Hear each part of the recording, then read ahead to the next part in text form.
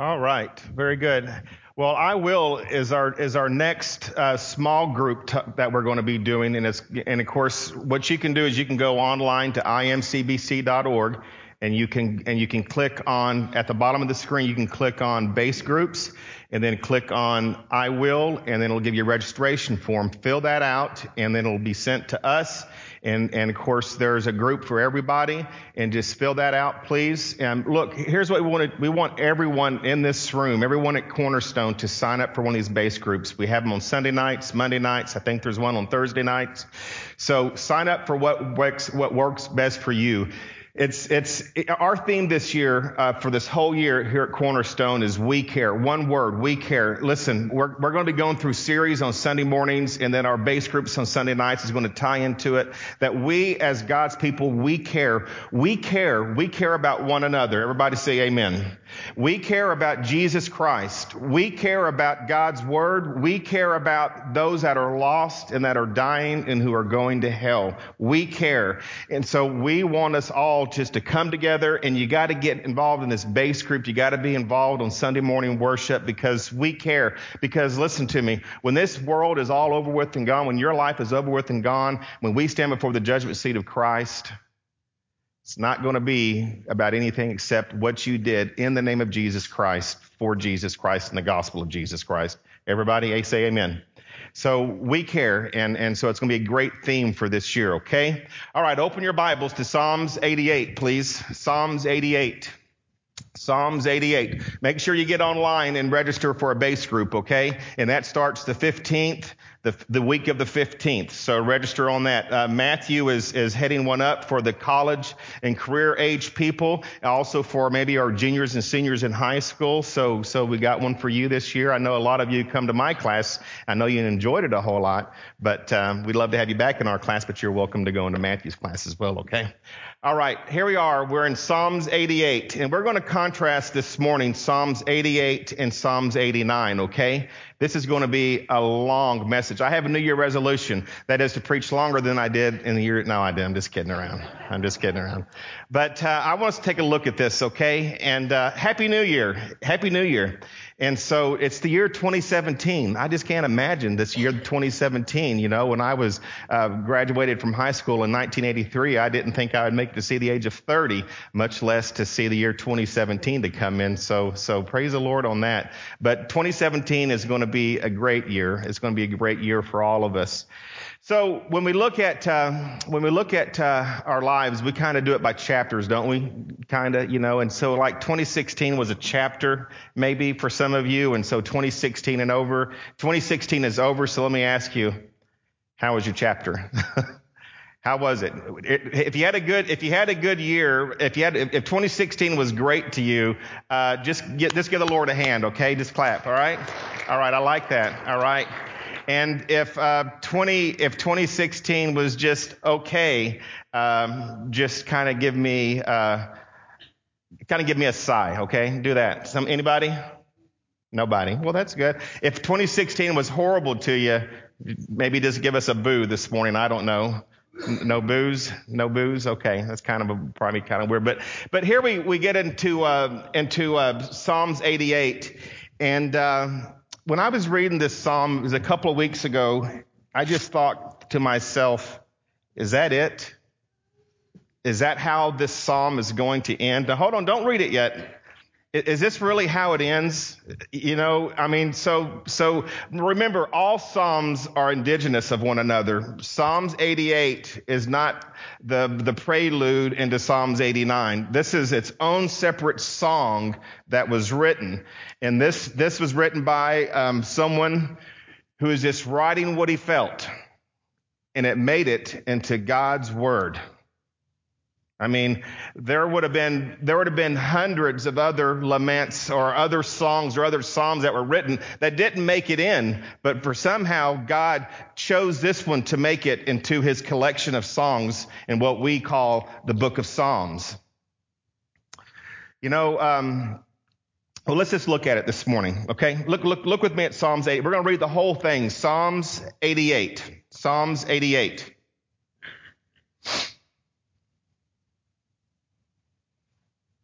It says, O Lord, the God of my salvation. So that tells me that this guy was a believer, right? Now, of course, this is Old Testament. So, he would have been a Jew. He would have believed in the coming Messiah. He would have partaken in the temple. He would have been that type of believer, a believer in Jehovah Jireh, a believer in God. He says, "O Lord, the God of my salvation, I have cried out by day and in the night before you. Let my prayer come before you. Incline your ear to my ear. For my soul has had enough troubles, and my life has drawn near to Sheol. I am reckoned among those who go down to the pit. I have become like a man without strength, forsaken among the dead, like the slain who lie in the grave, whom you remember no more, and they are cut off from your hand. You have put me in the lowest pit, in the dark places, in the depths. Your wrath has rested upon me, and you have afflicted me in all your waves." Pause. Reflect. "You have removed my acquaintances far from me.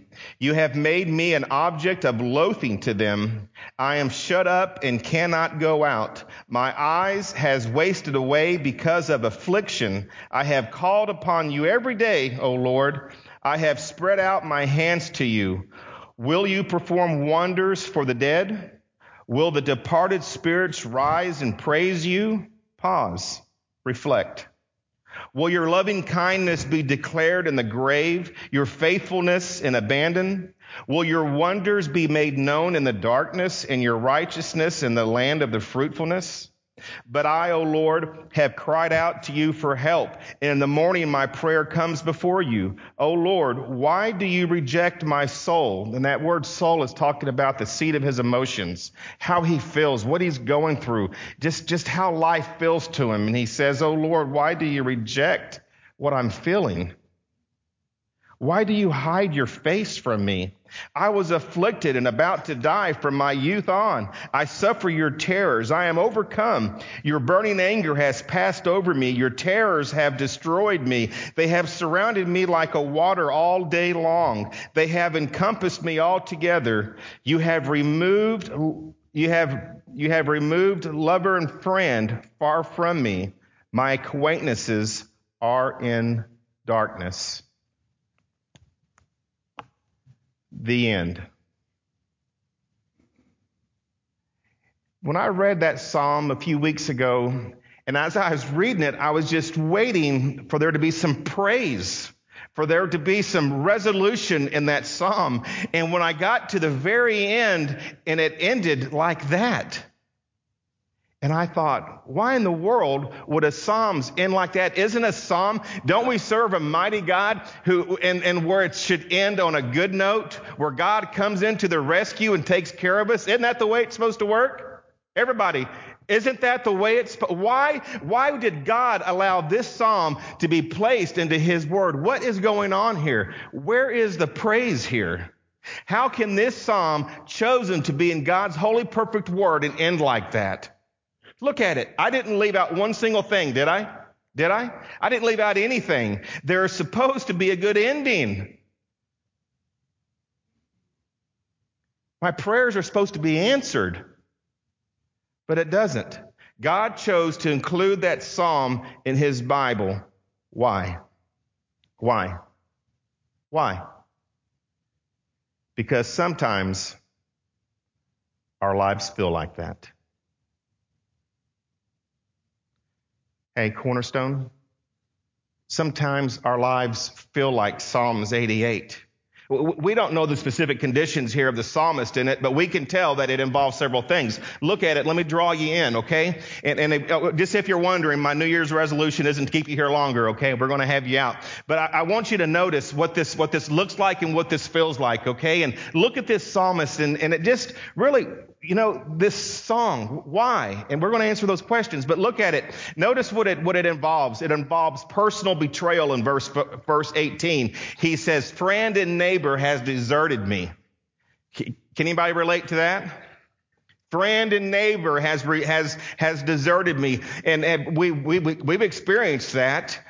Your spouse turns their back on you. You're torpedoed at work, backstabbed by a best friend. Or maybe it's not a betrayal. Maybe it's neglect. Maybe it's your kids. Maybe it's your spouse. Maybe it's a friend. Maybe that's what's going on. Look at verse 6. He says, I'm in the darkest depths. Look what's going on here in Psalms 88. Look at verse 8. Look at verse 8. Let me raise this up a little bit. Somebody shorter than me must have used it. There we go. No, it's too high. It's too high. Okay, look at verse 8. He says, I'm confined and cannot escape. I read one time that when somebody gets buried alive in an avalanche, that sometimes they don't know which way to dig out. They don't know up from down. So the psalmist here, look at it. He's saying, I'm confined and I can't escape. In our lives, have you ever felt like that, anybody? How do I get out of this? Which way's up? Which way's out? Is what I believe, is it really true? Is God really God? Is Jesus Christ really Jesus? Is the Word of God really true? I got this mess, and God, you're not listening. I'm confined. There's no way out of this. Can I have a amen on that? Can anybody feel like that? Don't answer, because I know that you do. And then there's loneliness. Look at verse 15. This summarizes the psalmist's feelings. He says, I'm in despair. Despair means not only am I in pain right now, but despair says I have no hope to ever get out of this. That's what Psalms 88 is talking about. Now, I know I'm getting you kind of down a little bit, but that's what, anybody ever felt despair before? This guy is past the question, will life get better? He's resolved here in his despair that it's never going to get better. And that's what I want to talk to you about. Everybody listen. Life sometimes gets like Psalms 88. Sometimes life gets like Psalms 88. And I think that God put Psalms 88 in here for us to look at and for us to know, number one, that it's okay to talk to God, just like the way the psalmist did. It's okay that when you're in despair, when you feel neglected, when you feel lonely, when you feel hurt, when things aren't, when you're having a Psalms 88 chapter, when you're having a Psalms 88 day, if you're having a Psalms 88 year or whatever it may be, it's okay to talk to God. It's okay to tell him, because we're going to look here and find out here in just a minute that there's something past that should be our perspective. Not just the Psalm 88 experience, but there's something that overshadows that. Everybody say amen. So I think what God is saying here is that it's put in here because we're going to have Psalm 88 days. But then we look at chapter 89. I want us to look at that just for a minute, contrast it. We look at Psalms 89, and I'm going to read this. I'm not going to read the whole chapter. It's really long, but I want to just read a few verses. I have it on the screen for you. Psalms 89, which is, of course, a separate psalm. Look at it. He says, I will sing of the steadfast love of the Lord forever. With my mouth, I will make known your faithfulness to all generations. Verse 8, he says, you are entirely faithful, O Lord. Psalms 89 verse 9, he says, you rule the oceans, you subdue their storm-tossed waves. Now, let me draw you in and what that means. For the Jews at the time, the storm-tossed ocean represented the great unknown. The sea was a mighty, uncontrolled power. God says the psalmist is totally in control of that. Look at verse 10. He says, you crushed the great sea monster, or the King James says broken Rahab. Now, scholars say that this was a metaphor for Egypt. Israel's greatest enemy was across the sea, which was Egypt. Verse 11, everything in the world is yours. You created it all. Verse 12, you created north and south. Mount Tabor marked the east, and Mount Hermon, which marked the west. And then the psalmist says, praise your name. Verse 21, it says, the Lord says in verse 21, I will steady or strengthen him, talking about David and his descendants of faith, which would include us. Now, the book of Psalms is written in part to present you with the enigma of the Christian life. Listen, because you go through chapters of your life, sometimes long ones, that feel like Psalms 88. Christians, look at me. Sometimes we're going to go through Psalms 88. And the fact that Psalms like this are in here shows you that you can be honest with God during those times. Yet they do not invalidate or contradict chapter 89, which is God's steadfast love and faithfulness that we should celebrate as Christians. You see, Psalms 88 and Psalms 89 should exist together. You get it? We're going to have Psalms 88 times. And for the year of 2017, some of you may very well have some Psalms 88 times. Now, I'm not cursing you, okay? But I'm just saying that there may be some Psalms 88 times. But just because there's Psalm 88 times, it doesn't contradict Psalms 89, which is praise and God's blessings in our lives, right? Now, let's look at a few things here about Psalms 89. Number one, we have 4 points. Number one, God's steadfast love rules over everything in your life. Hey, listen to me. You may have Psalms 88 times. Your world may look like it's coming apart. Your life may look like it's unraveling. You may feel like God is far from you. You may feel like every blessing is taken from you. But I want you to understand that Psalms 89 still exists. Jesus Christ is still alive. And God's steadfast love rules over everything in your life. We've got to get that and understand that and apply that to our hearts. Look at it. He says in verse 9, he rolls the raging sea, which represents life's most chaotic elements. Hey, Cornerstone, you know, when we get the call that says, you've got cancer, listen, God's steadfast love rules over everything. My mom passed away and she was only 59. And it was hard to deal with, but I knew that God's steadfast love rules over everything. Life may seem to fall apart. It may be chaotic, but you have to remember that God's steadfast love for you rules over everything. And we're going to explain that and just exactly what that steadfast love is. But look at it too. In verse 10, it says that he controls the enemy. Hey, do y'all believe that? That God controls the enemy?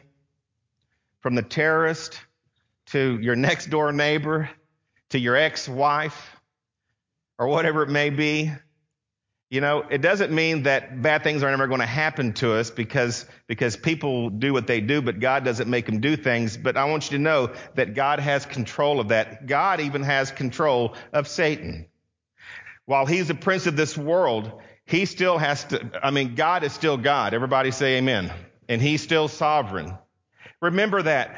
So even in those times, his steadfast love rules over everything. He stands guard, it says, at the north, at the south, and he'll make whatever comes from Mount Tabor in the east or Mount Hermon in the west praise his name, meaning that there is no power coming from any direction that he will not turn into his plan for your life that will lead to the praise of his name. Bad things can happen to you. Bad things can happen, but God can take those things and turn it and have praise to his name. Nothing falls outside of God's control. He will not break his covenant, it says, and he will not take back a single word he has said. Praise his name. Amen. Point number two, God's steadfast love is not always immediately apparent to us. Now, the psalmist in Psalms 88 can't see any evidence of God's steadfast love. Even in Psalms 89, he says in verse 46, he says, "O Lord, how long will this go on? Will you hide yourself forever?" Has anyone ever said that before? You're having a Psalm 88 time. Have you ever said, "Lord, how long is this going to go on? How long, Lord, will this keep going?" Cornerstone, we have to remember that God's steadfast love trumps everything. That he's never going to forsake us. He's never going to leave us. We have his steadfast love. Listen, sometimes we have the tendency to judge God's love for us by the situation we're in at the present. You get that? if my back pocket is full and my wife is nice to me and I got money in the bank and my job is good, then we say, man, I must be in God's favor and God is good, right? Isn't that what we do? We judge God's love for us by what we're feeling as Christians. But listen to me, that's not the way that we're supposed to judge those things. And that's why we have the contrast between Psalms 88 and Psalms 89, because we're going to have Psalms 88. We're going to have Psalms 89. But we always have to remember that we never let Psalms 88 contradict what Psalms 89 is, which is God's steadfast love to us. We're all going to have those times. I mean, we're quick to judge what we have by that. You know, I wrote this down, and sometimes we're also willing to put up with the pain in the present if we can see clear evidence of how God is going to make it all good in our lives. Can I have an amen on that? In other words, things aren't good, but we can see that, you know what? I can see it's going to be good here, so we'll judge it by that. But that, again, is not always true. And sometimes that may happen, but that logic can work against us because sometimes we can't see evidence of the good plan God is working through us. God is working a plan for you. Cornerstone. For us as a whole, things may not be always going right, maybe even a little bit of Psalms 88, but I want you to know that God has a plan for Cornerstone as well as he has a plan for you and he has a plan for your family. You may always not see it. You may not always feel it, but he has a steadfast love for you. I remember a few years ago, well, more than a few years ago, we had a Psalm 88 time, and we just couldn't see how in the world things were ever going to get better. But guess what? They did. You know why they did? Because of God's steadfast love. Can I have an amen?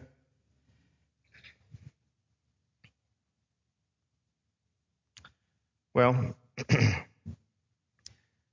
me just say, I'll come back to that. I don't want Tommy to whoop me when I get home here. Yeah.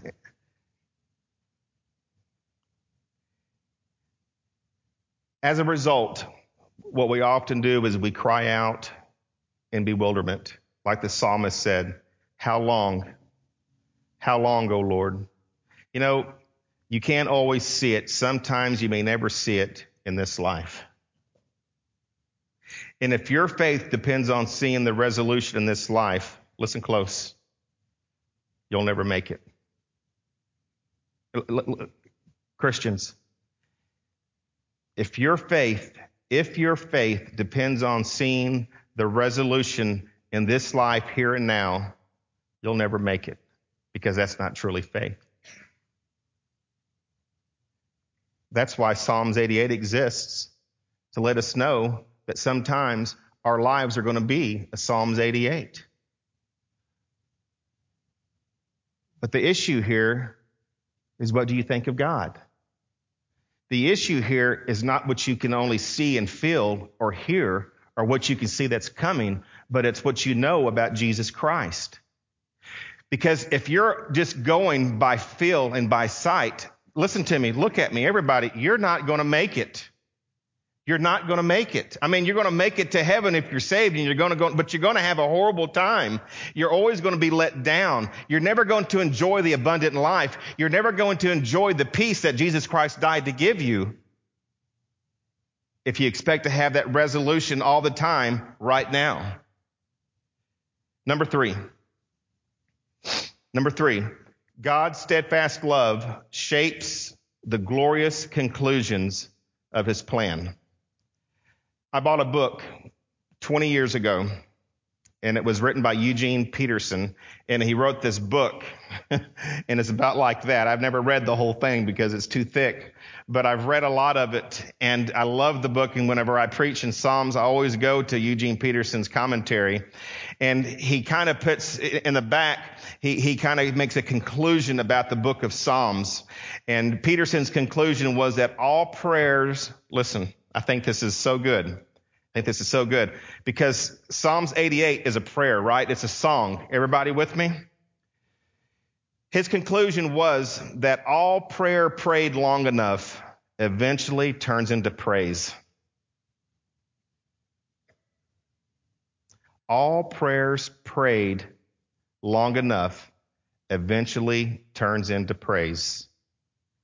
So why put Psalms 88 in there without putting some of that praise mixed in it? The answer is because sometimes your life on earth is going to feel like Psalms 88.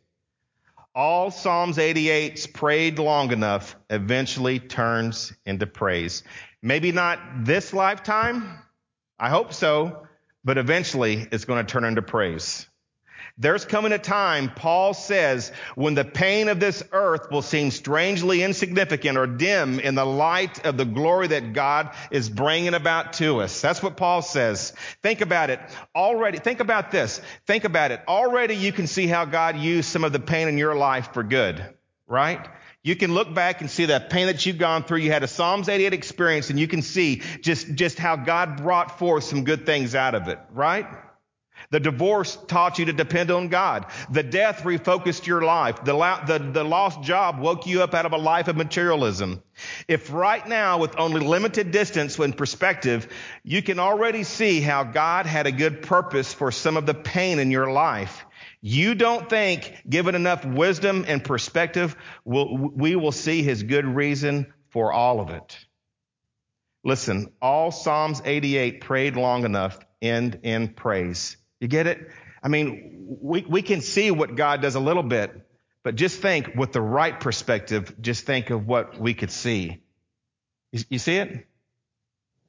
If we just had the right perspective, if we had the Psalms 89 perspective, just think of what we could see and what we could experience. Number 4, and by the way, there's 5 points, not 4. We behold God's steadfast love for us in the Anointed One. Look at Psalms 89 real quick. Look at it. In the middle of Psalms 89, there is a very odd little segue here. Look at verse 38. But now you have cast off and rejected your anointed. You are full of wrath against him. You have renounced the covenant with him. You have defiled his crown in the dust. You have breached all his walls. All who pass by plunder him. He has become the scorn of his neighbors. You have cut short the days of his youth. You have covered him with shame. What's he talking about? Well, the Hebrew word for your anointed is Messiah or Christ. And so what you have here is a prophecy about Jesus Christ. And you can summarize the gospel in 4 words. And we're about to end here. Jesus in my place. It's not just that Jesus died for the sins of the world, or for the sins of the world. He died for my sins, for me, because I was on his mind. Listen, it's not just that he died for the sins of the world, but we all have to remember and put it in perspective that he died for your sins personally. And if it's only you here on earth, he would have come and listened to me. He would have died for you. You're anointed. Jesus in my place. Jesus was rejected in our place so that we would never have to be. You get it? Martin Luther regarded Jesus' cry from the cross, and he said this. He said, the Bible says, my God, why have thou forsaken me? And Martin Luther says this is the greatest words in all of Scripture, because in them, he says, we see that Jesus faced abandonment in our place so that we would never have to. Not in any circumstances or situation have we to fear that abandonment.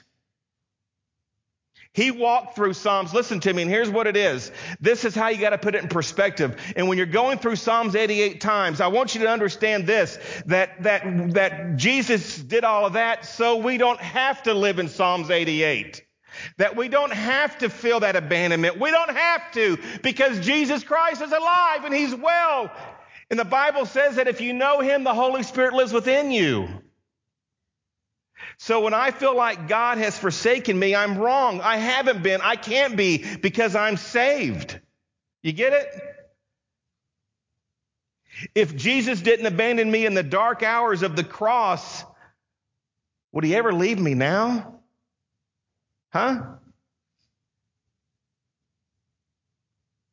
Psalms 88 times are going to happen, but you don't have to feel like the Psalms 88 person. And that's what we're saying this morning. We don't have to feel despair because Jesus took care of that. We don't have to feel lonely because Jesus took care of that. He died on the cross. He finished it. He said, my God, why have thou forsaken me? So that we would never have to, and we never will. The only reason we do is because we don't put it in perspective.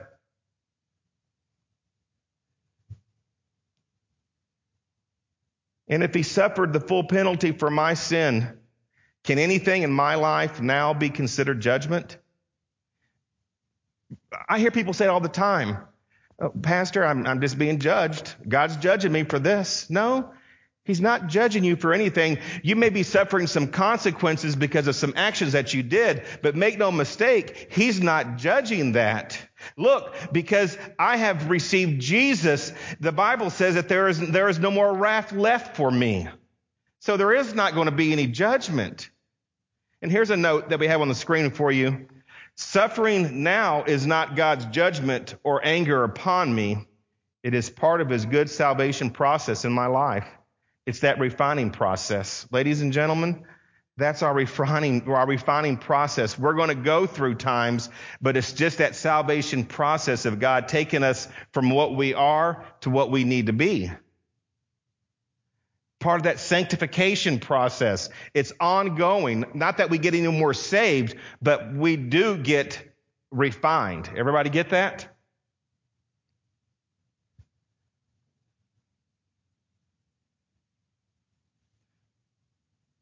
Look at verse 15 in Psalms 89. Here's another thought. It says, happy are those who walk in the light of your presence, O Lord. Now this reveals what the psalmist has. And this is what we need to have. Even in Psalms 88 times, this is what we need to have. This is what's going to make the difference between when you're having a Psalms 88 time but making it a Psalms 89 time. All right? You're always going to have things that happen to you where you're going to have Psalms 88 times, but you can make it a Psalms 89 if you'll understand what you have, like that here in Psalms 89. And it's the presence of God. Write that down, the presence of God. I love how David says in Psalms chapter 3, and he talks about his problem, and he says, "O Lord, how many are my foes? Many are rising against me, but you, O Lord, are a shield about me." Now listen, it's one thing to have a shield in front of you. It's another thing to have God as a shield around you. You get it? You know, a shield in front of you can block so much, but the Bible says that God is a shield around us. So what we're saying is that when we know that we have the presence of God, when we know that we're Christians, when we understand the presence of God in our lives, that nothing can touch us. Nothing from the top, nothing from the bottom, nothing from the sides, nothing from the north, south, east, west. Nothing can touch us. Nothing can separate us from God. Now notice this, that God is not giving me glory. He is my glory. Now follow me. God is not giving you glory. He is your glory. He is your glory. Knowing him, possessing him is your glory. So here's a question. And again, I'm just teaching you, and I want you to put it in perspective because here's what we think. We think that if we have a Psalms 88 time, then somehow we're missing God. But that's not how it works. Look at the question. Is glory something you want God to give you in a job, in a new marriage, in a personal vindication, or is what God is to you? Meaning salvation. Listen to me. If you're waiting for something to make you feel better, to be your glory, then you're waiting forever. But if you'll understand that the presence of God, that your salvation in Jesus Christ is your glory, then listen, you can take those Psalms 88 times and you can have it and make it a Psalms 89 time. You get it? It's by understanding that glory doesn't come from things. It comes from knowing that Jesus Christ is with you and that he's in you forever and forever, and nothing can separate that. Nothing from the top, nothing from the bottom, nothing from the sides, nothing, because Jesus Christ is your glory. He is your glory. Christ is in us. Paul says, is the hope of glory. Scripture says, listen close. It says, though my outward man perishes, my inward man is being renewed day by day, working in me a glory that far outweighs any of the sufferings of this life. The Bible says, though my head is bowed down with suffering, it says the presence of God lifts it up and says, do not be afraid. Hey, our God is not a distant God who promises us that one day it's all going to work out. Listen, this is a God who has united himself to us in our pain and fills it with us. And his presence in us assures us of his good plan for us. So when I can't grasp his plan, you know what I do? I cling to his presence. Hey, listen, if you can't understand his plan, just grasp to his presence. If you don't know what's happening, when you're having a Psalms 88 time, when things are coming apart, when your friends stab you in the back, when you got something going on with your spouse, when you don't have no money in the bank, you lose your job, you get a bad phone call from the doctor, someone passes away, I want you to understand, we need to make sure that we take that and not make it about the circumstance, that we remember that we need to bask in the presence of our Savior, Jesus Christ. Because if we believe what we're doing, then we believe in the presence of God. Everybody say amen. It's not about the circumstance. It's about who we know is our glory. And that's our presence. That's the salvation that we have in Jesus Christ. I believe that a lot of us get miserable because of Psalms 88 times, because we don't put the significance on the presence of God in our lives. Just like John said, you know, we've got this river that's running to us, and we block it up with all these kind of things, and we're not receiving it. And the one thing that we're not receiving is that we understand the presence of God in our lives. Amen, everybody? Hey, God is with you. You're going to go through hard times. Things are going to happen. As a church, things are going to happen. But we got to remember that we have the greatest thing, which is our glory, which is the presence of Jesus Christ in our lives. No matter what happens, no matter how it feels, and if you pray about it long enough, it's going to turn into praise. Now, I would love to hear testimonies on that you prayed about something long enough and that prayer request turns into praise. That a Psalms 88 time happened in your life, but you prayed about it and it's become a praise. Maybe we'll take some testimonies next Sunday morning for a few minutes, Brother John, about that. That'd be great, wouldn't it? Because God's good like that, right? But you got to bask in his presence. And here's what I want to leave you with. And John's going to come and he's going to play us out this morning.